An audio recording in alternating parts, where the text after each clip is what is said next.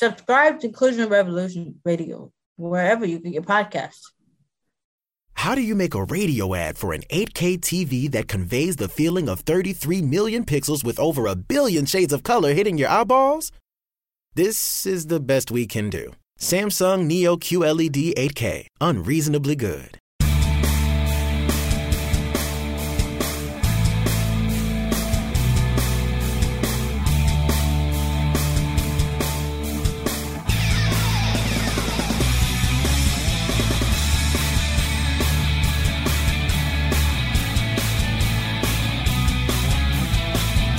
Hello, everyone, and welcome into Stacking the Box. I am Matt Verderam alongside Josh Hill, and we did it. We're finally here. It is the postseason. It's 2018. Happy New Year.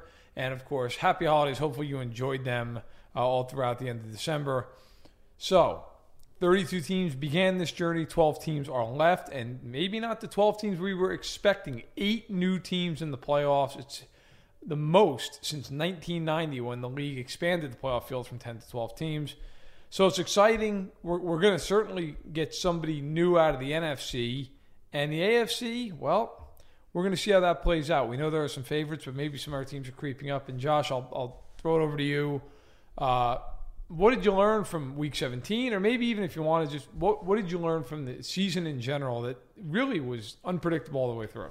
I learned that as much as we want to crunch numbers and as much as we want to throw around analytics and I know this and that, we don't know anything. We said it before Week 1 where it was hard to predict the games, and here we are 16 weeks later after Week 17, and we have, like you said, the Los Angeles Rams in the playoffs. The Panthers and the Saints are playing a first-round matchup against each other. The Vikings are the 2 seed, and the Super Bowl, they might host it. So we don't know anything about football. And frankly, that's good. Like, there was a lot of complaints this year, and injuries aside, because those were terrible, and they definitely changed a lot of things, right up to the point where Carson Wentz goes down, and that takes basically Philadelphia out of the running for the Super Bowl.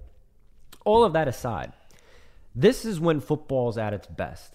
When you look at the NFC and you look at the AFC and say, hey, Buffalo and Jacksonville are playing a wild card game, that's good for football. You can make fun and say, oh, I can't believe Blake Bortles is playing in a playoff game. And I can't believe it either, and we'll see how much he actually plays or actually just shows up. But having Buffalo and Jacksonville in a wild card game together, that's good. You want that. Everybody says over and over, oh, man, the Patriots are going to win the Super Bowl. I can't believe it. Same thing in basketball. Oh, I can't believe the Warriors are going to win the finals again. It's just so boring. No, it's not. You're really interested in the Greek Freak in Milwaukee and watching the Knicks, your Knicks, put it together somehow. Don't throw that in my face. And Enes Kanter. But 18-18 for the Knicks is somehow like a year they should be raising to the rafters. But it's the same thing in football, you know. Marcus Mariota, not the best quarterback, had a down year actually, but he's in the playoffs, you know. So frankly, I think that the way things shook out this year, I couldn't be happier. The Bucs aren't in it, but, you know, I'm going to keep watching them like a rat with the electrocution in a maze because I just can't stop myself. But football in general, they're not a good team. Hey, look, they won 9 games. They're in. And at the end of the day, they do deserve it because the Ravens couldn't beat the Bengals at home on one of the wildest endings of a game I can remember in some time. And you know what? Some good came out of it. Andy Dalton, his charity, raised over $100,000 out of the Buffalo, New York area over the last couple of days. Yeah, that's great. That's great stuff. So for me, I think it's fun. I think it's exciting. The AFC, you still have Pittsburgh and New England, so you have those 2 stalwarts. And then you have 3 new teams in Jacksonville, Tennessee, and Buffalo. Kansas City back in the 3rd consecutive year. So, you know, they're kind of, I don't know if I'd say a stalwart since they haven't really won much, but they are familiar. And they're the ones who, and we'll get to all the matches, we'll go in depth on each one of them, but they're going to kick off this weekend at 4:20 Eastern on ESPN. They play the Titans in Arrowhead. And then the Saturday night game is in Los Angeles at the Coliseum, Falcons and Rams. Sunday starts off with Jacksonville hosting Buffalo at 1 Eastern, I believe it is. I'll say 105 Eastern. And then Carolina's at New Orleans to finish out Wild Card Weekend, 4:40 Eastern time. So, that all being said, the thing I really learned from Week 17 is kind of what Josh said. Like, you just don't know what's going to happen. You know, we're sitting there watching the late games, Seattle, it didn't matter. And it ended up not mattering what they did because the Falcons won, so they clinched the 6th seed anyway. But who thought Seattle was going to lose it? At home to Arizona, and then on top of that, your Buccaneers upset the Saints. If Carolina had won, they would have won the NFC South. The Saints would have been on the road, so you would have had that whole dynamic. And in the AFC, I think everybody thought, okay, well, the Ravens, they're going to handle business at home against. Introducing Under Armour's Infinity High Sports Bra. Its ergonomic design is molded to support the natural movement of your body. With cord-out padding, the better breathability eliminates extra bulk without sacrificing support. And quick-dry padding is Under Armour's fastest-drying padding yet. When you're lifting heavy, running fast, and pushing yourself further than ever before, you need a bra that will help you go that extra mile and make you feel your best. Shop the Infinity High Sports Bra now at UA.com. Cincinnati, they play awful. Then they take the lead late, and you say, okay, they're going to win. And then Cincinnati, with under a minute to go on 4th down, no less, hits Tyler Boyd for a 40-some-odd yard touchdown pass, and they win the game. So, for me, football and sports is at its best when it's unpredictable, and it was certainly unpredictable not only this weekend but this year. Yeah, I just want to say that we said it last week about the NFL stacking all of the meaningful games in the 4:20 Eastern window. That was probably the best thing that's happened to football in a very long time. It was awesome. It was like March Madness. It was exactly like March Madness. I remember we were flipping back and forth between games, and at one point we had, and I hadn't seen this in a very long time because it struck me when I saw it, we flipped back to the Ravens-Bengals game, and they had a pop-up score tracker with live updates from the Jacksonville, Tennessee game, a couple of other games that were Buffalo and Miami, and they were being live updated like that. I hadn't seen that since I was a kid. And that right there shows you that the NFL is onto something. And it also shows you the way that everybody was talking about everything, the way everybody was all up in arms about the Bills and how they celebrated after they won because they were in the locker room and fans stayed behind at Hard Rock in Miami to watch on the televisions at the bars. This is what football fandom is. Take out all the other stuff, getting upset about kneeling during the anthem and getting upset about all the ratings and this and that. This is football. This is why we love the game. And those 420 games is the most exciting that I've seen football in a long time. And I think, like we're saying here, good precursor to setting up what should be fantastic wild card weekend. Yeah, look, I think all that's true. The one thing I will also say that I take away that goes kind of more toward as we head into the offseason for 20 teams, we'll get into the coaching in just a minute here, the coaching carousel, and the Raiders are headlining that with what's going on with John Gruden. But, sometimes when you watch sports long enough, you can start to see what looks to be one team kind of rising up, getting ready to go on a run, and another maybe kind of nearing the end of its era, maybe the end of its peak. I think we saw it in the NFC West. Look, I talked about it in my Stacking the Box column that goes up every Monday on Fansided. I mentioned it in my parting shot section. I said, I think the NFC West, which has long been dominated by Seattle, Arizona being in that mix as well, now I think we're starting to see that kind of flip. The Rams win the division. They're young. The coach is very young. I think he's a brilliant mind. Jared Goff really coming into his own. And the 49ers won 5 straight to end the year. Has there ever been a team going into the offseason that's 6-10 with more buzz around them? The 49ers look like they're going to be terrific going forward. And really, that is just starting. They have so much work to do, but yet there's so much excitement. I think Arizona and Seattle, and I want to focus on Seattle, frankly, but I think it's time. Arizona's got to rebuild that roster. With Bruce Arians retiring, this is a good opportunity to do it. I think fans understand that if they have a couple of lean years here, I think the time's come, got to move on, maybe got to part ways with Carson Palmer. And in Seattle, I think it's really time to blow it up. Look, Pete Carroll on Tuesday came out and said he would be shocked if Cliff Averill or Cam Chancellor ever play again. They both had neck injuries this year. It appears that, unfortunately, their careers are going to be cut short, which is really a shame for both, but especially for Chancellor. I think he was a Hall of Fame talent and maybe won't be remembered as such because he didn't play long enough. I think Richard Sherman gets cut. Sheldon Richardson, I think he's gone. Michael Bennett, I think he's gone. Jimmy Graham is gone. And if I'm Seattle, I'm fine with that. Look, you got to build around Russell Wilson and Bobby Wagner. Those are your 2 young, all-pro superstar players. And I think it's time. I think it's time to reinvest in some young talent and start to move toward building that offensive line. rebuilding what was a great secondary, building around Earl Thomas. Although, apparently he wants to be in Dallas from what he says. But, if he sticks around, build around him. I think it's time for the Seahawks. They had a great run. They won a Super Bowl. They went to 2. But I think it's time to move on. And speaking of moving on, we'll just segue right into it. Let's get to the coaches before we go deep into the playoff stuff. A handful of teams looking for new coaches. But let's face it, the Raiders are the ones that everybody's talking about. And they're the one that's looking but not really looking for a head coach. Fire Jack Del Rio basically as he walked off the field in Los Angeles. And John Gruden's going to go there for what is reportedly $10 million a year and an ownership stake. Josh and I talked about this off air when it happened, and both had the same immediate reaction. It seems very desperate. Yeah. To give a coach ownership stake. I can't remember that happening in any deal in my lifetime, and I'm 29 years old. That is quite a bit. Yeah, and I'm excited to see John Gruden come back to football for nostalgia reasons. But this is, and we deal with this a lot with, entertainment stuff on Fansided and talking about movies that are coming out that really are playing on your nostalgia, like Star Wars and Jurassic Park and all these movies. Same thing with John Gruden, okay? Everybody thinks that this is a brilliant hire, and it is a good hire, because you said it when we were talking about it on Sunday off air. He's better than Jack Del Rio, which is what you want. You want to hire better than what you have, so that's fine. This idea, though, that John Gruden is going to come in and he is instantly going to turn the 2018 Raiders into what he made the 2002 Buccaneers is fool's gold. It's misguided, okay?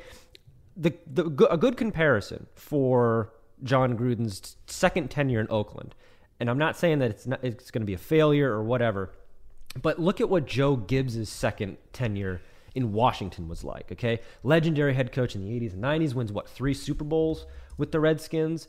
Great, legendary head coach. Comes back to the franchise when they're kind of in a position that the Raiders are in now, where they're trying to get their footing. They're trying to get into that next era, and they go back to an old legend. And we said this earlier in the year.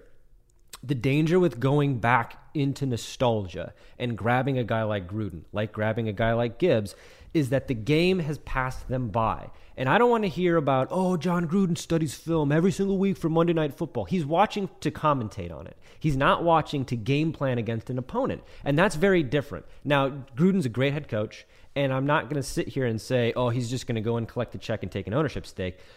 But, let's not expect him to all of a sudden turn Derek Carr into the quarterback that he's actually never, ever developed in his entire career. The list of quarterbacks he's drafted: Chris Sims, Bruce Gradkowski, Josh Johnson, and the only Raiders quarterback he ever drafted was Marquise Tuiasosopo or whatever. So somehow that is his name. Yeah, so you think about that. Not to the same degree that we make fun of Bill O'Brien for being a quarterback whisperer for no reason other than he coached Tom Brady. But let's pump the brakes a little bit with John Gruden. Chucky's coming back to Oakland. We're all drunk on nostalgia. Let's, sober up a little bit and realize that it's going to be a bumpy road. They might have a bad season next year, then make the playoffs, then have a bad season, then make the playoffs, or an inverse of that. And that's exactly what Gibbs' tenure was. Yeah, and you mentioned Gibbs. Look, when he first took over the Redskins in 1981, he stayed through 1992. Okay, so he coached for 12 seasons. He had one losing season during that time. 1988, the team went 7-9 off of a Super Bowl win. He won 3 titles and went to a 4th Super Bowl. Arguably his best team ever, actually, that year. They went 14-2, and they set a record for scoring. They lost to the Raiders. When he came back in 2004, coached for 4 years, he had 2 losing seasons in that stretch. He went 9-7 one year, made the playoffs, lost in the wild card round. Went 10-6 another, won a wild card game, lost to Seattle. Actually lost to Seattle both times in the playoffs in those years. Okay, and then retired after a 9-7 campaign in 2007. So did he have some success? Yes, but they only finished second or higher once in those 4 years. They were a last place team twice in the NFC East. So I think it is an apt comparison. Like Gruden, everybody treats him as though he was this tremendous coach. And give credit where it's due. He won a Super Bowl. Okay, that's extremely rare. It's hard to do. He was a good coach with the Raiders. They made the playoffs twice in his 4 years, but he wasn't a great coach there. And then when he goes to the Bucs, he won a Super Bowl with what was Tony Dungy and Monty Kiffin's team. Mm-hmm. I mean, it was. There's no two ways. Gruden's an offensive coach. Kiffin was the driving force behind that defense. And year, that defense, I believe, scored 10 touchdowns. Yeah. They were unbelievable. It was maybe 11, yeah. It was crazy. So that was a team that was driven off of that. He never won another playoff game after that. Now, am I saying that he's a bad coach? No, I'm not. But I'm saying that he's not a great coach. I think he's a good coach. Do I think he's an upgrade over Del Rio? Yeah, I do. Because I don't think Del Rio is even a good coach. I think he's a very mundane, average, run-of-the-mill coach who never even won a division. But I got news. If the Raiders don't fix their problems defensively, they're not winning anything. And Gruden is not a defensive head coach. Gruden is an offensive head coach. So I think he'll fix that offense to some degree. That defense, Reggie McKenzie better get busy figuring out how they're going to fix that defense. Because if he doesn't, they're screwed anyway. Some of the other openings around the league, okay, the Lions, they fired Jim Caldwell coming off a 9-7 season. Caldwell had been to the playoffs 2 times in 4 years there. Got the axe. I don't have a problem with it. I know some people do. To me, I think he was okay, but I don't have a problem with them trying to get better. And they have 2 assistants who a lot of people want in Jim Bob Cooper. Something you probably do know. Progressive can not only offer you a great price when you bundle home and auto, they offer you round-the-clock protection. Something you probably don't know, the average garage door is made up of 1.3 millimeter aluminum panels. Something you probably do know, your neighbor likes to tinker with his dirt bike. Something you probably don't know, a runaway dirt bike can take out your garage door and a good portion of your car bumper. Bundle your home and auto with Progressive and get more than a great price. Get round-the-clock protection. Something you know for the things you don't know. Coverage from Progressive Casualty Insurance Company, affiliates, and third-party insurers, and subject to policy terms. Bundle discount not available in all states or situations. And in Terrell Austin. Oh, yeah. And look, everybody wants to get up in arms about Jim Caldwell. And it's kind of the same thing you're looking at with Gruden, where really the only reason he had a lot of success in Indianapolis is because he inherited a Tony Dungy team that had Peyton Manning on it. So, Tony Dungy, apparently you want to follow him wherever you are. So start filling out applications to be on Football Night in America. Take his spot. You'll be there for years. Look, the Lions' job is intriguing to me because I feel like of all of the openings, they are the closest to being immediate contenders. You look at whatever's in Indianapolis, it really hinges on what Andrew Luck, that future holds. The Giants, they're going to have to build things up from the ground. That's going to be a process. Arizona, I think they're going to have to blow it up because they really invested a lot in the timeline that Bruce Arians was serving out, and it served its purpose. Carson Palmer, he's at the end of his career. Larry Fitzgerald is at the end of his career. Arians is out, so that's not really a situation you were looking at if you're a head coach and you're Matt Patricia and you're coming from New England and you want to have some immediate success, because if you're coming out of New England, you're going to have immediate success just because of where you're coming from and because of the failures of Eric Mangini, Romeo Crennel, all the other guys that have come out of there and haven't been successful. Charlie Weiss.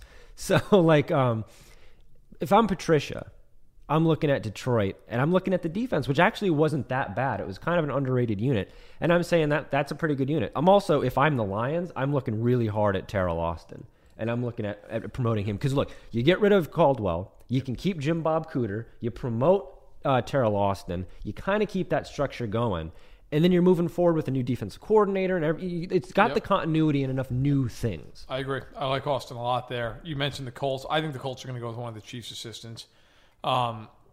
Dave Tobe has been a candidate for years around the league as a special teams guy. A lot of times special teams coaches don't get a chance, but I think Tobe does. John Harbaugh famously was a special teams coach under Andy Reid. He got a shot. He did okay. I think Tobe will eventually get a job. I actually think he will go to Indianapolis. It's not inside information. It's just a hunch. Chris Ballard is a GM there. He was with the Chiefs previously, so take for that what you will. Beyond that, the Cardinals, they're tough. I don't know what the Cardinals are going to do. I don't know if the Cardinals are going to try for an offensive coach. I mean, that's what Arians was, if they're going to go defensive. The Cardinals are kind of in a weird spot. It's an interesting job opening. I think the Giants, some people have dogged that opening. I actually think it's the best opening out there. Look, first of all, that team is talented. You look at them and say, well, they were doing, 3-13 this year. Hey, look, I'm a Chiefs fan. I remember when they fired Romeo Crennel and they were 2-14 and people dogged that team. The second they hired Andy Reid, I immediately expected 9 or 10 wins because the Chiefs had 6 Pro Bowlers on that roster. They were talented. They were horribly coached. And I think that's what happened with the Giants. Eli Manning is older, but he's the perfect bridge for a young quarterback. You draft that young quarterback second overall. You let Manning coach him up for a year. You let Manning play out a little bit longer. And I think that defense was really good a year ago. It's not all of a sudden changed. You still have the same guys, and Gettleman can draft. He was a terrific evaluator of talent at Carolina. You go look at Carolina's drafts the years Gettleman was there. Okay, he knows how to bring in talent, and the Giants have high picks all the way through the draft this year. So I think, plus, let's face it, you live in or near New York. It's not exactly the worst situation. I think the Giants, I wouldn't be surprised if McDaniels goes there. Mm-hmm. I think that'd be a good fit. I like that. The name you hear float around, we've talked about this off air, Matt Patricia. I don't particularly get it, and I don't want to dog the guy. I just look, they're 32nd in the league defensively. It's kind of like when the Broncos hired Vance Joseph, and you looked and said, oh my God, Miami's like 24th in the league defensively. Why are they doing this? And by the way, of all the coaches that stayed, that was the most surprising to me, only because there was so much talk about how he's going to be gone. Always had enough. Well, he's staying, although they fired every assistant coach that wasn't one of the two coordinators. So do with that what you will. Although, actually, let me amend this. If Marvin Lewis stays as head coach of the Bengals, that one is just they basically fired him 3 weeks ago, and now all of a sudden they beat the Ravens in Week 17, and well, maybe he'll stay. I just don't get it. If I was a Bengals fan, I'd be just beside myself. At what point have you seen enough of Marvin Lewis? 15 years of this. 15 years. So do it that way you will. The Bengals and I want the Bears. The Bears. You got to go offensive there. You got Mitchell Trubisky. You got to develop him. So to me, I would leave Vic Fangio in there as a D coordinator. I think he's done a really nice job. Mm-hmm. I'd bring in a strong offensive mind. Maybe John DeFilippo. You talked about him last time we were on the podcast. I think that would be a good fit. I think the Bears have to go offensive here. They have to. And as far as Patricia is concerned, he feels to me like a coach that a team might panic and hire. So, like, if Cleveland had an opening, and they might still, we'll see how that plays out. That seems like a Cleveland hire where you're like, you kind of look at the field. Nobody really wants to come to Cleveland. And you're like, oh, let's back up the Brinks truck to get one of Belichick's guys in here, which didn't work out any of the other times that they've tried it. So we'll see how it works out this time. But, yeah, the Giants' job, I do like. I think McDaniels is going to get it. We'll see how it plays.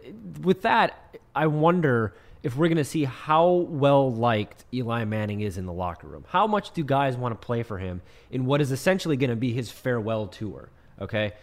Do they value all of the years that he spent there? And has he left enough of an impact on the guys there, particularly the newer guys, particularly Odell Beckham Jr., if he stays? How do they play for him, knowing that 2018 is probably his last rodeo? Do we see a season where the Giants do get a new head coach and become the quote-unquote Rams of 2018? Prepare yourself for that cliche as we move further into the offseason. People trying to identify who the next Rams are going to be. That could be the Giants. We could see them go from worst to first in terms of making the playoffs, giving Eli one last run, and even kind of like shining him up to hit free agency and then be a veteran guy who goes out and gets a job in a transitional place. Maybe Jacksonville is still that place next year. We don't know. But yeah, the Bears' job, they got to go offensive heavy. And please, for the love of God, football gods, listen to us and open up the Cleveland job. Do not keep Hugh Jackson. Please don't do that. Yeah, 1-31. I don't care who he's coaching. 1-31. You kidding? Win a game.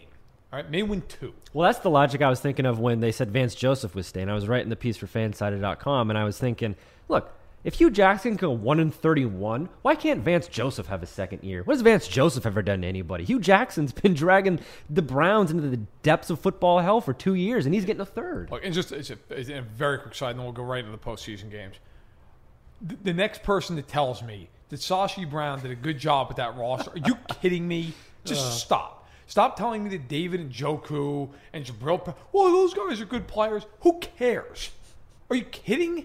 I mean, what world do you live in? Like, Calvin Johnson is a Hall of Fame player. He was on the 0-16 Lions.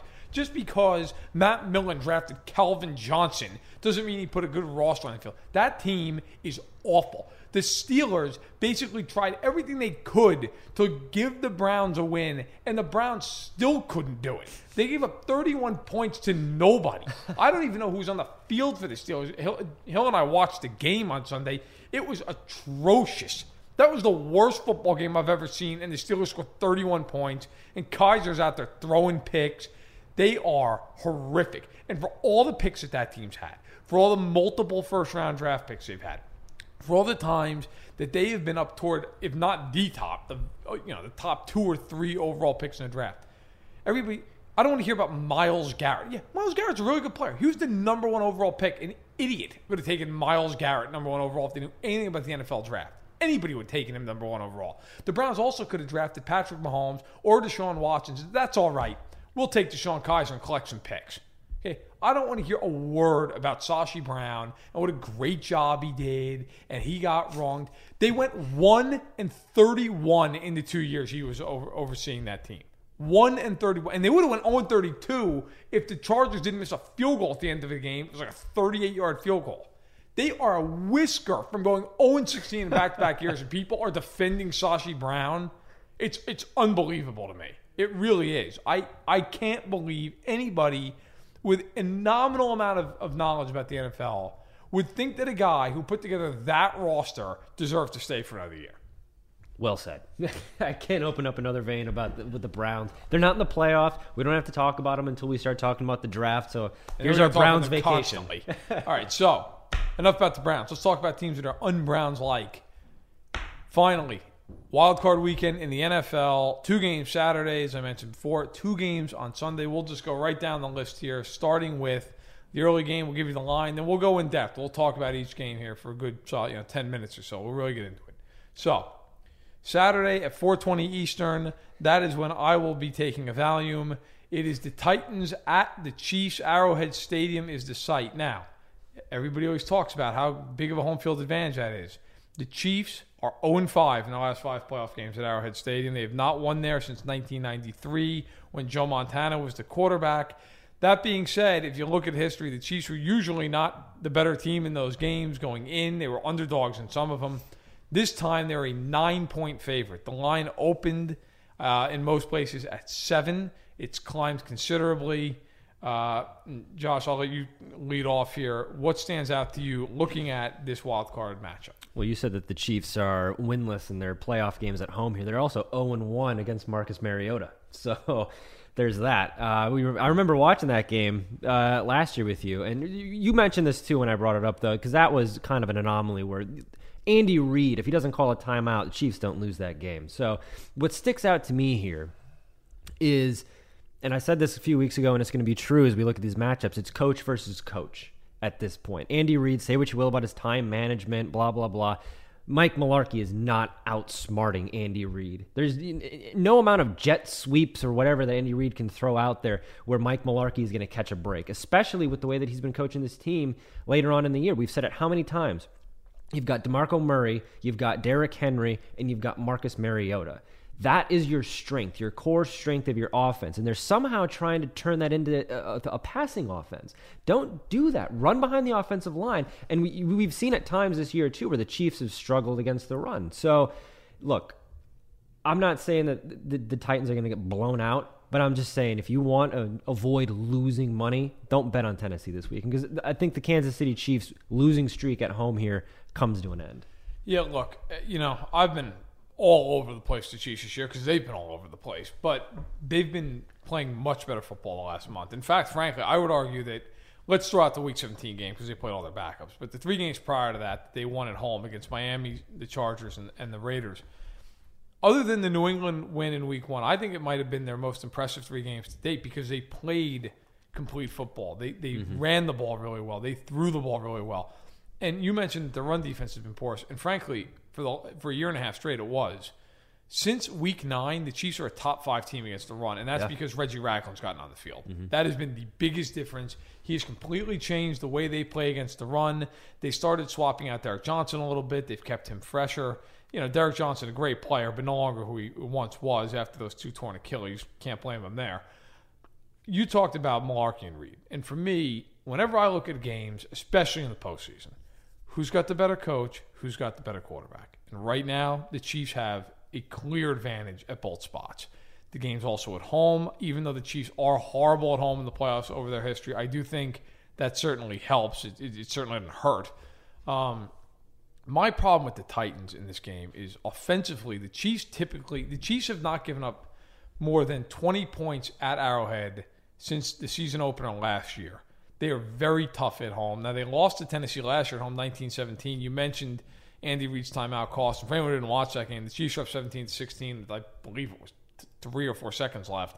Ryan Suckup attempted a field goal and missed, but Reed had called the timeout right before. Suckup kicked it again, barely went through. He got it, and they won the game.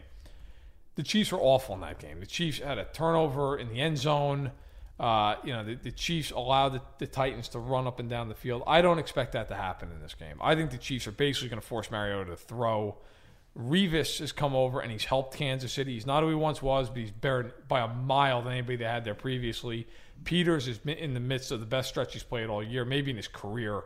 Not having Eric Berry certainly hurts, but in this game, I just don't see the Titans being able to muster up much offense. I think the Chiefs are going to choke off Derrick Henry and basically force Mariota to beat him.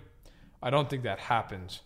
The key here for the Titans, if they want to hold on and have any shot in this thing, they've got to stay ahead of the sticks. They can knock it into situations where it's 3rd and 9, 3rd and 10. The Chiefs have been bad against 3rd and long throughout the year, but the Titans are not built to take advantage of that. It would be a very long day for Tennessee if they can't stay on schedule. And also, they got to play well in the red zone.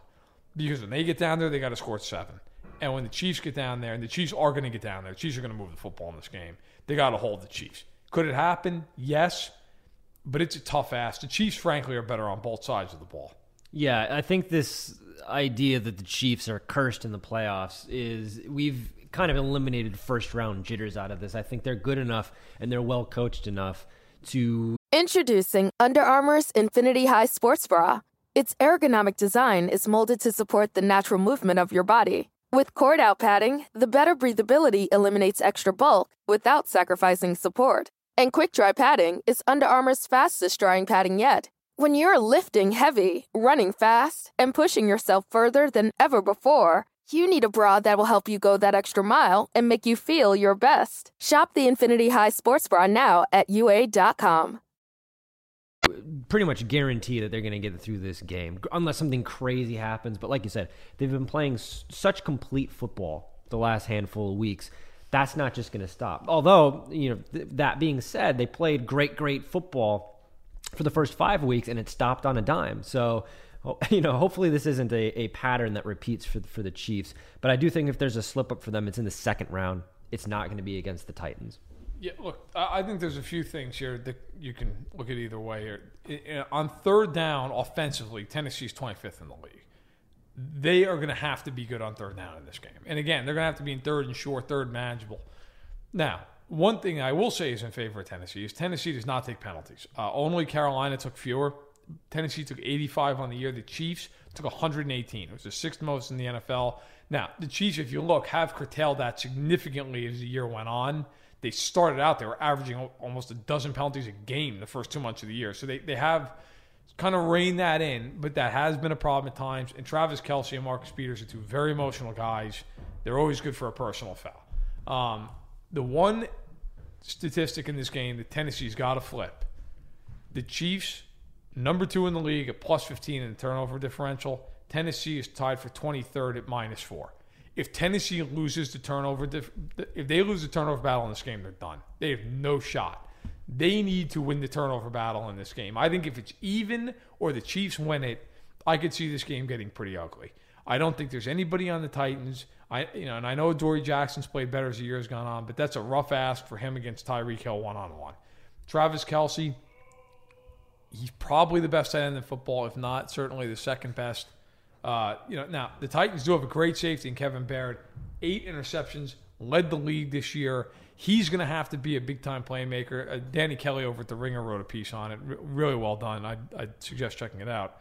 And the Titans do get a lot of sacks. Top 5 in the league, I believe, this year in terms of getting pressure on the quarterback and getting to the quarterback. In fact, over the course of the year, they were 5th in the league, tied for 5th, 43 sacks. They don't have any one guy who's a big-time sack artist, but Brian Arakpo, Derek Morgan, Wesley Woodyard, actually, a underrated middle linebacker. He's got 5 sacks in the year. So they can get after you. They run a zone blitz. The Chiefs are not good with the zone typically. But I just think the talent disparity here is too significant. Yeah, I mean, I'm taking the Chiefs to win here, and it's going to be – people might end with saying, oh, this is a good experience for Mariota and everything like that. I guess the question maybe we can wrap this matchup up with is what's the future for Malarkey? Do they keep him? I mean, assuming they're going to lose, do they keep Malarkey and keep going forward with this, or do they pull a situation where they're like, look, is there a scenario in which the loss is either bad enough that they're like, no, Malarkey's not the guy, or just simply losing and saying, we can definitely go out and get somebody that can develop Mariota, or do they keep rolling with him moving forward? I think they keep rolling for another year, and I don't know necessarily it's a move. I think it's the right move, but it's tough to fire a guy off a playoff season. They did go 9-7. They did get in. I think they're one of the weakest playoff teams in recent memory. And for the record, by the way, I'm taking the Chiefs to win and frankly also to cover. I think the Chiefs are going to win this game by double digits. I don't think it's necessarily like a full-on blowout. I don't think it's 34-10. I think it's something along the lines of maybe 27-16. You know, the Titans hang around for a little bit. The Chiefs put them away early on in the fourth quarter. I think this is a game where the Titans just simply don't have enough offense. Mariota's throwing more picks than he has touchdowns. And I think Mariota needs to be better going forward, and that's why I think you do consider Malarkey going. But I think it's tough to fire him off of a playoff year when your team hasn't been there in a decade. So that's where I stand. But we both have the Chiefs moving on and facing either New England or Pittsburgh in the divisionals, which would all of a sudden be a pretty interesting matchup. So, moving on. Second game, Saturday night, the nightcap. Atlanta at the Rams. The Rams are favored by 6. That line's been around 5.5, 6 all week long. You know, I got to say, I have been incredibly impressed by the Rams all year long. I think Aaron Donald might be the best player on the defensive side of the ball in the league. Okay, Todd Gurley is an MVP candidate. Jared Goff's been very good. Sean McVay, we all know how good he's been. The Rams are a very exciting team to watch, and I think certainly for real. I don't think this is a fluke. I think they can play. But this is a tough match with the Falcons. The Falcons, they're the one team that's returning to the NFC playoffs. So you're an NFC South man yourself. What do you see coming out of this game? The fear with Atlanta is what are you going to get out of Matt Ryan? And I don't think he's at the level right now where we are with Phillip Rivers, where you just don't know what you're going to get. It's a little bit lighter than that. But you look at what he did against New Orleans on that Thursday night game, where he could not stop turning the ball over. And they won that game, but a lot of that I think had to do with Alvin Kamara going out on the first series of the game, and that kind of changed the way that the Saints offense worked.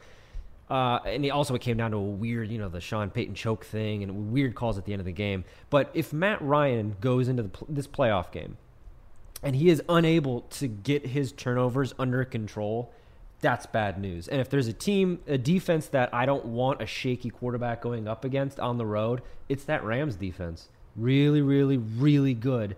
Janoris Jenkins, we're probably going to see him get have some fun with whatever Ryan throws out there. Everybody wants to make a big deal about Julio Jones, and I think it needs to be stated. It is fair to say that the Falcons have been there before, which is kind of a trope that I don't really like, but they have. And the Rams have not. And the criticism of the Eagles that I've always had is that Carson Wentz is first-year quarterback in the playoffs. I mean, he's not going to be playing, but if he was. Doug Peterson's never coached as a head coach in the playoffs. That matters. And that matters for Los Angeles, too. Sean McVay, coach of the year, has turned that team around, has never been in this situation before.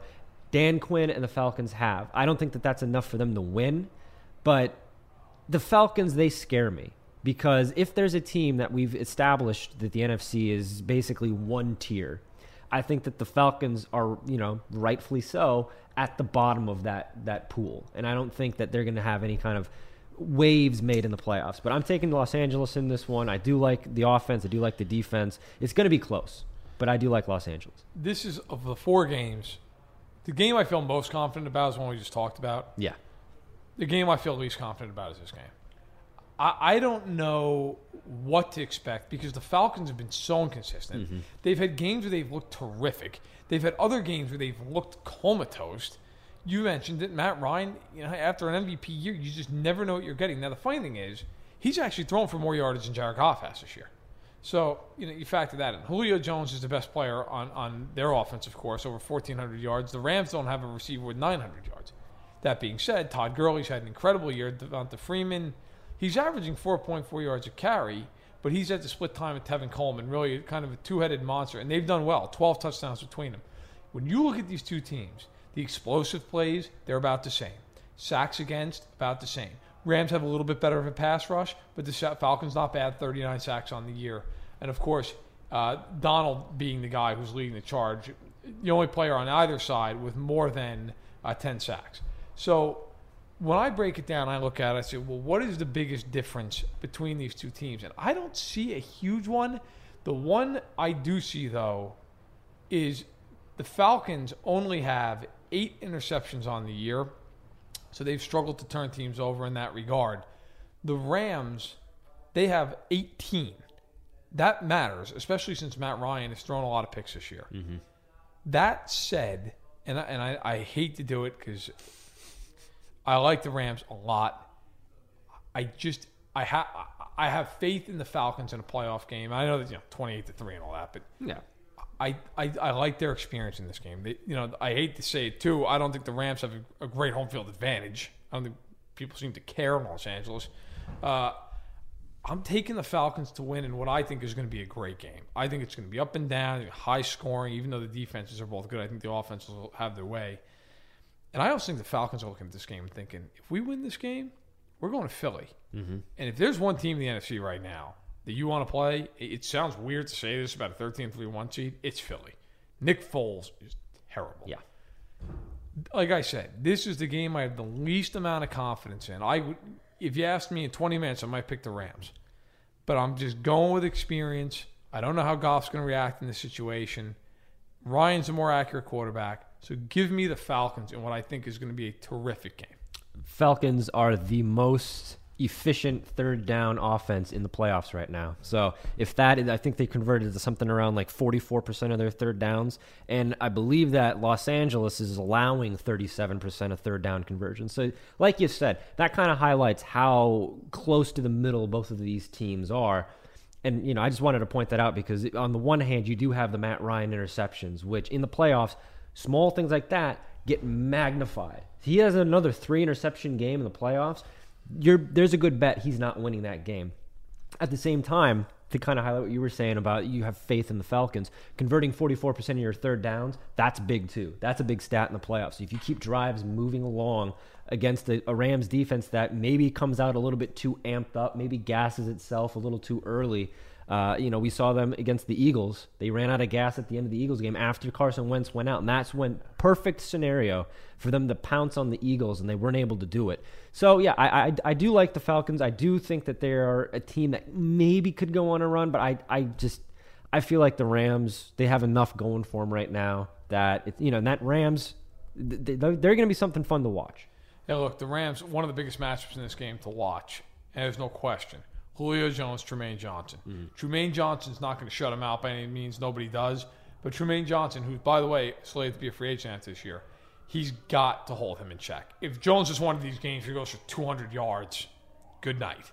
I will be very interested to see how it all shakes out. I am fascinated by the game. But I do think that experience in the playoffs, it does matter. And we'll see. But like you said, I would not be shocked at all if the Rams won the game. I think it's a coin flip game, more so than any other game on the weekend. And so now we'll move on to the Sunday games. Jacksonville hosting Buffalo. That's a game you didn't see coming week 1. Jacksonville is home, and they are favored by 9 points, same as Kansas City. Jacksonville, the line started out right around 8 points, 8.5. It's climbed a little bit. Initially, it actually went down. Now it's shot back up. I don't know that you can make a case for the Bills in this game that doesn't involve Blake Bortles just having a meltdown. Because to be fair to Jacksonville, the defense is tremendous. You were on that from Jump Street. They've been great, arguably the best defense in the league, and they do not give up passing yards. And when you look at the Bills, who is catching the ball in this game? Who is going to get open? I wouldn't be shocked if Tyrod Taylor doesn't hit 150 receiving or 150 passing yards in this game. So take that for what it's worth. Jacksonville, I think, as long as they don't turn the ball over consistently, pick sixes, stuff like that, I think Jacksonville is going to win going away. I think it's great the Bills are back in the playoffs, but this is not a good matchup for them. It really isn't. But Hill, what is your thought on this? What concerns me about the Jaguars is the way that they ended the season. So you go and they have that bloodbath game against the 49ers, and then they play the Titans in Week 17. And going into the playoffs with back-to-back losses like that, it's not ideal. And I'll also highlight another stat, which is that the Jaguars are, among playoff teams, the most penalized defense. With Arizona, Houston, Miami not in the playoffs. Jacksonville with over 1,000 yards in penalties on defense alone. That is something, you talk about these little things that flare up. Look at the Seattle game and how they just lost their mind at the end of that game. And then look at, which carried over into the San Francisco game where they lost their mind, and then they're fighting people on the field. They lost that game because of a penalty at the end of the game because it was a stupid personal foul. And then I didn't watch the Week 17 game close enough to see what their penalties were like there. But just that mentality, if it is 2 out of your 3 last games where you just can't keep your cool, that's the type of thing where, we're dealing with a close game. Maybe it's 17-10, maybe it's 21-10, and, Malik Jackson's getting into somebody's face, and it's this big thing, and he's getting a 15-yard penalty, and that keeps a drive going. That, Tyrod Taylor's scrambling around, throws a ball downfield. It's incomplete, but, somebody came up and, really hit him good at the end of that play to really, send a message, but also get a penalty. 15 yards, boom, drive keeps going. That concerns me. Not as much as the Blake Bortles factor does, but that's so overplayed at this point. It's like, look, Blake Bortles is not a good quarterback. If you think he's a good quarterback, please get a new prescription for your glasses. Invest in contacts, invest in a new television set, perhaps find a new sport to root for, because he is not a good quarterback. And I think that they win this game for the reasons that you stated. It's the Bills. It's just a bad matchup. It's great that they're back. It's a wonderful story. You want to talk about, I was right about the Jaguars defense. We were both wrong about the Bills. We said that at the beginning of the season we were making fun of them, how they were going to tank. They're going to get all the draft picks. We were excited for their future, but this is a big step forward for them. I don't see enough with Buffalo to believe that they're going to win. No, and I think, look, if McCoy was healthy for this game, Underdog Fantasy is the fastest-growing fantasy app and easiest place to play fantasy sports. Just jump on UnderdogFantasy.com or download the app, draft your team, and that's it. And if drafts aren't your thing, they also have a pick'em game where you can win 20 times your money in a single night. Use promo code RADIO, and Underdog will double your first deposit when you sign up with up to $100 in bonus cash. Deposit $100, get $100 free. That's promo code RADIO. Terms and conditions apply. At least have that angle of, hey, maybe he goes crazy, because the Jacksonville defense is not good against the run. But he's a game-time decision, and it sounds like even if he plays, he's going to be extremely limited. And the Bills really, their whole offense goes through him. Back to Bortles quickly. Like, everybody looked at that 3-game stretch against Indy, Seattle, and Houston, all home games, and he was great. He eclipsed 300 yards twice. He had 7 touchdowns and no picks, and everybody started talking about how great he looks. Well, the last 2 games, not so. He's thrown 5 picks over the last 2 games. Okay, against Tennessee, he was 15-34 for $158. Completed 44% of his throws, 4.65 yards per attempt. Okay, and against the Niners, he threw for 382 yards. We did it on 50 throws, and a lot of that was in garbage time. Mm-hmm. Okay, he's not good, and I think Jacksonville will win this game because I don't think Buffalo is going to hit 14 points, and I think Jacksonville will do enough. But look, that's a concern, and I also think, frankly, without getting into the next round, because we're not there yet, but I also think that's why they're going home in the divisionals, because you're going to tell me he's beating Roethlisberger or Brady in January, and I've had so many Jaguars fans tell me, well, it's look, you already beat Roethlisberger. Come on. 95 yards. He threw 95 yards in that game, and Jacksonville picked off Roethlisberger 5 times in 2 pick sixes. Now, if you think that's going to happen again, God bless you. Okay, I'm not falling for that. The other concern I have, Fournette's been banged up as the year's gone along. Okay, he eclipsed 1,000 yards, but he averaged only 3.9 yards a carry. And if you look at his year, he had a stretch there from mid-October to mid-December. He had 3 games, went over 111 yards. Since Thanksgiving, 25 yards, 57 yards, 101, 48, 69. And in 3 of those games I just reeled off, had 2-point-something yards per attempt. Ooh. Not good. Their offense is on fumes. I'm very worried about that if I'm a Jaguars fan. But I do think they win. I don't think they cover. I think it's going to be a low-scoring game. I think it's something like 19-13, somewhere in there. And you know what? If you're a Bills fan, look, if you win this game, awesome. Good for you. You're going to New England. Let's face it. It's last rites at that point. But it is. But you know what? If you lose this game by 40 points, you had a great year. You had a fun year. You had a great moment when they made the playoffs, okay? Bills fans should be really happy about the job Sean McDermott and Brandon Beane did outside of that whole Peterman fiasco there for a week. But enjoy it. Watch this game. You have nothing to lose. If you win, awesome. If you lose, nothing lost. You got 2 first-round picks next year. You'll be all right. Okay, so let's move on to the final game. We'll wrap up with some final thoughts after that. Carolina's at New Orleans. It's the only matchup of the weekend that these teams have seen each other already, and, of course, have seen each other twice. New Orleans swept the games. Won in Week 3 at Carolina, got their first win of the year, never looked back. And so they saw each other Week 3. They saw each other Week 13. The first game was 34-13. Second game, 31-21. The Saints are home, and they're favored by 6.5. Both teams finishing the year 11-5. I like the Saints in this game, and I know it's hard to beat a team 3 times in a year. And Carolina, certainly, you got to respect them. I think, to be fair, I've kind of undersold them all year long. Cam Newton just does nothing for me as a quarterback in a lot of ways. But I think they're a good team. They got a good defense, but they've given up 30-plus points in each of these games against New Orleans.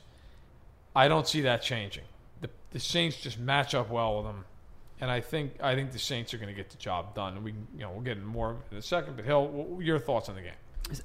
The Saints, they have all the makings to make this happen for a third time, and it's very hard to beat a team twice, let alone 3 times. But you just look at what Carolina has, and it all comes down to Cam Newton. And I don't think he's going to provide enough of what they need to counteract whatever Ingram and Kamara are going to do. Now, do I think that Ingram and Kamara might run out of gas at some point during this postseason stretch? It's possible.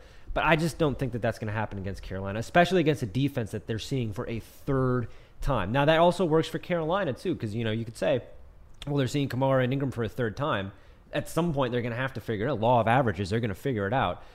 I don't know. I'm not confident about the Panthers at all. And it's a little bit like the Bills, It's a step up from there for me with Carolina in that I wasn't expecting too much heading into the season. They trade Calvin Benjamin in the middle of the year. Man, still got to the playoffs? Man, still got to the playoffs.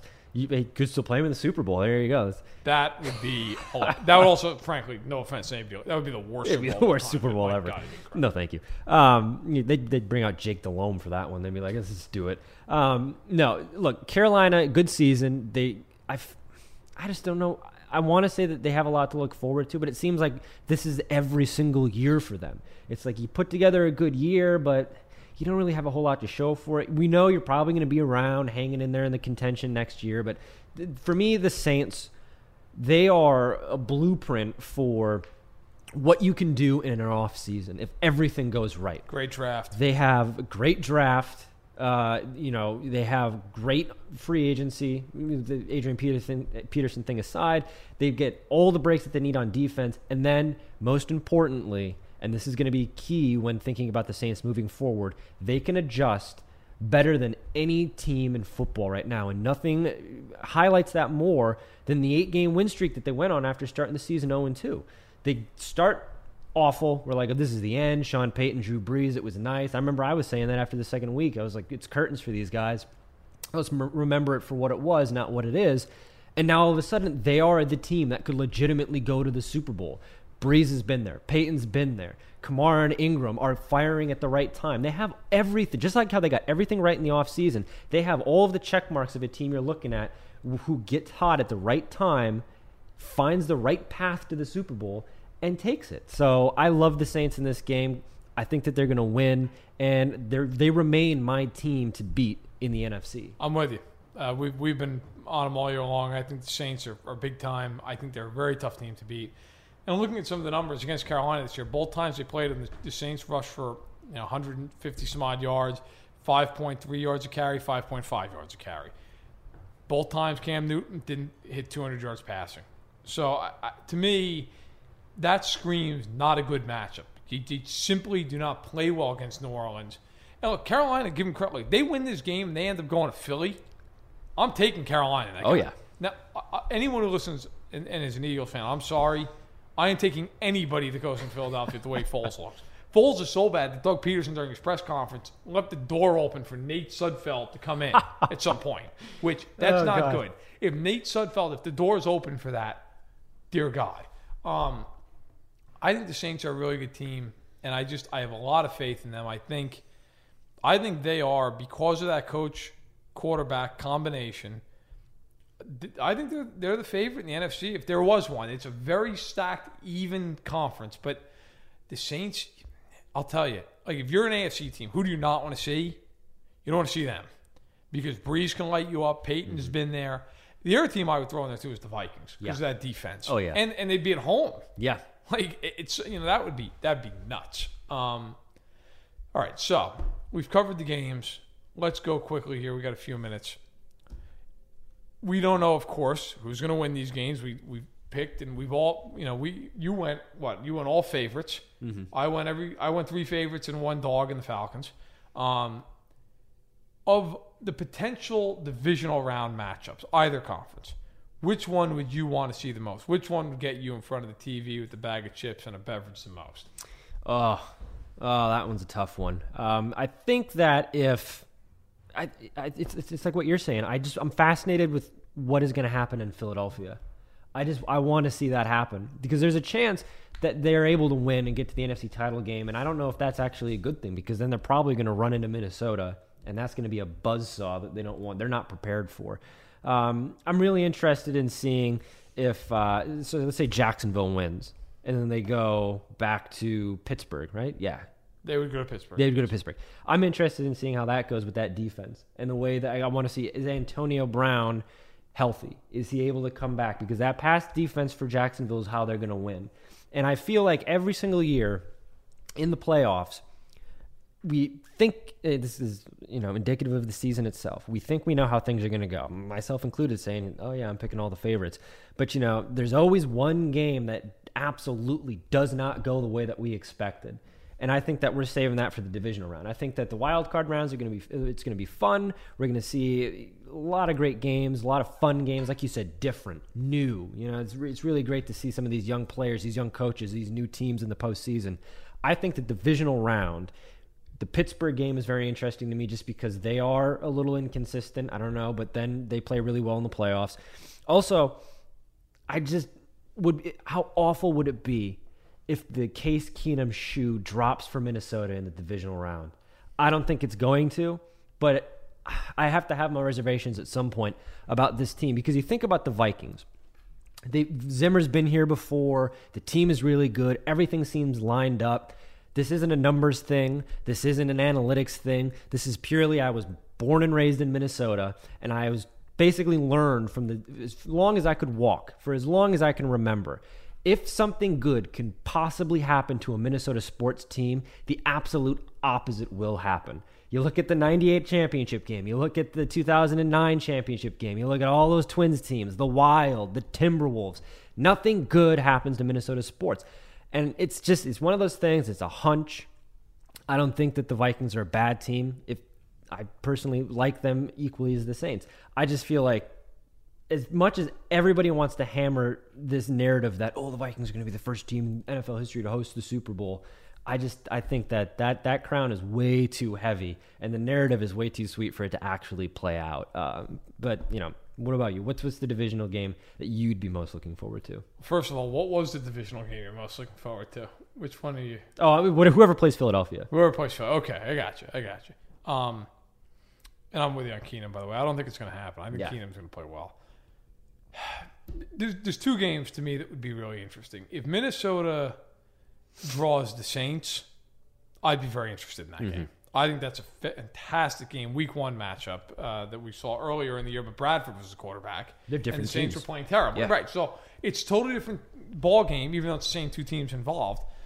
I think that'd be awesome. I think it'd be a great game, and I would pick whoever won that game to go to the Super Bowl. I think whoever won would be my favorite out of that. Obviously, my pick being the Saints going in. So I think that would be a fascinating way to get the NFC playoffs really kicked into high gear. On the other side, I know if chalk holds in the AFC, you're looking at 2 rematches. Yeah. Okay. The Jacksonville-Pittsburgh rematch does nothing for me because Bortles does nothing for me. I just simply can't. Look, maybe Jacksonville goes in there and beats them again. I can't see it happening. Bortles would have to play so much better, and there's no indication that he's ever going to play so much better. So, forgetting even my fandom for a minute, which anyone who listens knows is an allegiance to Kansas City, sadly, I would be fascinated to see the Chiefs and the Pats play again. Yeah. Those two teams have had a recent history that makes that game very interesting. They played in 2014. The Chiefs won in that famous Monday night game at Arrowhead. The whole on to Cincinnati thing, and then eventually on to the Super Bowl for New England. The following year, they played each other in the playoffs. The Chiefs went in there with basically half the team on IR and lost by a touchdown. It was a pretty interesting game. And then they don't play last year. They play this year. Everybody's talking about New England going 16-0 going into the season. The Chiefs went up there and put up 540-some-odd yards on them, beat them 42-27. But, and here's the big but, Eric Berry shut down Gronkowski in that game. Eric Berry is not shutting him down this time. Who can cover Gronkowski? Do the Chiefs roll two guys? Do the Chiefs say, screw it, we'll let him have 100 yards, we don't care, we're going to shut down everybody else? I'm fascinated to see Brady and Peters. The first time they met each other in this season, Brady only threw it him once. It was an incomplete pass. Would he throw it him more this time around? That would be very interesting to watch. Revis back in New England against his old teammates. That would be interesting to watch. And honestly, I want to see Belichick with what I feel is a pretty bad defense, frankly. I want to see him scheme against Hunt, Hill, and Kelsey. Ooh. I want Reed with those three guys against Bill Belichick, and I want to see who wins. I got to be honest. The Chiefs against Pittsburgh, give me Pittsburgh all day long. The Chiefs against Jacksonville, I don't know. It's a weird matchup. It would be interesting. Although Bortles, I don't think I could pick them. The Chiefs in New England, that to me is a coin flip. And that game, by the way, we already know when that game would be played because New England's hosting on Saturday night on NBC. So it would be the second time in the season the Chiefs would be in prime time at night in Foxborough on NBC. It would just... Wow. I don't know who I'd pick in that game, and it really genuinely is not because I'm a Chiefs fan. God knows if you listen, I pick against the Chiefs plenty. It's a bad matchup for New England. Just like the Pittsburgh Steelers are a horrible matchup for Kansas City, it's a bad matchup for New England. I think the Pats would have to try to, I guess the easiest way to put this is Belichick always picks a guy on the other team and says, we're shutting him down. He is not beating us. And he's made a career out of that. But at some point, your personnel only goes so far. And they don't have Dunta Hightower either. It was they had in week 1. How do you make a radio ad for an 8K TV that conveys the feeling of 33 million pixels with over a billion shades of color hitting your eyeballs? This is the best we can do. Samsung Neo QLED 8K, unreasonably good. Okay, so who would they shut down? Now, they shut Kelsey down week 1, but Hill and Hunt went nuts. To the point that Hunt was on Sports Illustrated's cover the following week. So, would they try to shut down Hunt? Would they try to shut down Hill? Would they shut down Kelsey again? I mean, you're not shutting down all three of those guys. So, it'd be interesting. I would really just like to see that matchup. I certainly think New England would be favorites, and rightfully so. But that would be a game that I think would be very intriguing going into it. So, Saints-Vikings in the NFC, I'd love to see. Chiefs-Pats in the AFC divisionals, I just think would be awesome television. Well, we got away from dying on this hill a little bit this season, but the hill that I'm going to die on here, bringing it back for the playoffs, the Saints are going to the NFC title game. They're going to beat Carolina, and they're going to beat Minnesota. And I'd just like to clarify that the game that I'm looking forward to with the Philadelphia angle is I'm just fascinated to see what happens with that because the Nick Foles thing and everything like that. The game that I would sit down and absolutely just block off my day is Vikings-Saints. Because I legitimately think that the Saints can make it to the Super Bowl. And if they beat Minnesota, realistically, so if they beat Minnesota, that would mean that at Los Angeles, or Atlanta, So you're looking at the Vikings can beat any of those teams. I don't think that they can beat New Orleans. And I think that that's going to be something to watch. That might be where the shoe drops. Maybe not because Keenum plays a bad game, but maybe because the Saints are just better. I mean, I think they could beat him, but I would say I take the Saints in a nail biter. But man, if you're the Vikings, you're hoping, and nothing against the Rams. The Rams are an excellent team, but you just match up better. I think if you're the Vikings, you want the Rams to win, and frankly, at that point, you're probably sending the Saints to Philly. And if you're Philly, that is the one scenario more than any. You want no part of that. No. You don't. The one weakness defensively Philly has is their corners. You want no part of Good night. Breeze going in there, throwing the ball. And I know the Saints typically have not been a good cold weather team, but it's different this year. They're good defensively. They can run the ball. Nick Foles against that defense, have fun. I think for me, I would love to see, like I said, Saints-Vikings, which if my predictions come true, we would see that. And Chiefs-Pats, which again, if my predictions hold it, both of our predictions hold it, we see Chiefs-Pats. So, with that being said, Week 17 in the books, the regular season's in the books, 20 teams are at home, 12 go on. The Super Bowl, perhaps more wide open this year than in any time I can remember. Really, you could make a case. You could almost make a case for 9 of these teams in the playoffs, 8 or 9 of these teams that have a real shot to win the Super Bowl. You really do. So it's awesome. Enjoy Wild Card Weekend. For Josh Hill, I'm Matt Verderam. This has been Stacking the Box. Please subscribe on iTunes if you haven't already. Give us a rating. Give us a comment. We look forward to coming back after Wild Card Weekend, maybe having a few coaching vacancies filled, and knowing who the Elite Eight are as we go towards Super Bowl 52 in Minneapolis. Enjoy the week and certainly enjoy the weekend. Underdog Fantasy is the fastest-growing fantasy app and easiest place to play fantasy sports. Just jump on UnderdogFantasy.com or download the app, draft your team, and that's it. And if drafts aren't your thing, they also have a pick'em game where you can win 20 times your money in a single night. Use promo code RADIO, and Underdog will double your first deposit when you sign up with up to $100 in bonus cash. Deposit $100, get $100 free. That's promo code RADIO. Terms and conditions apply.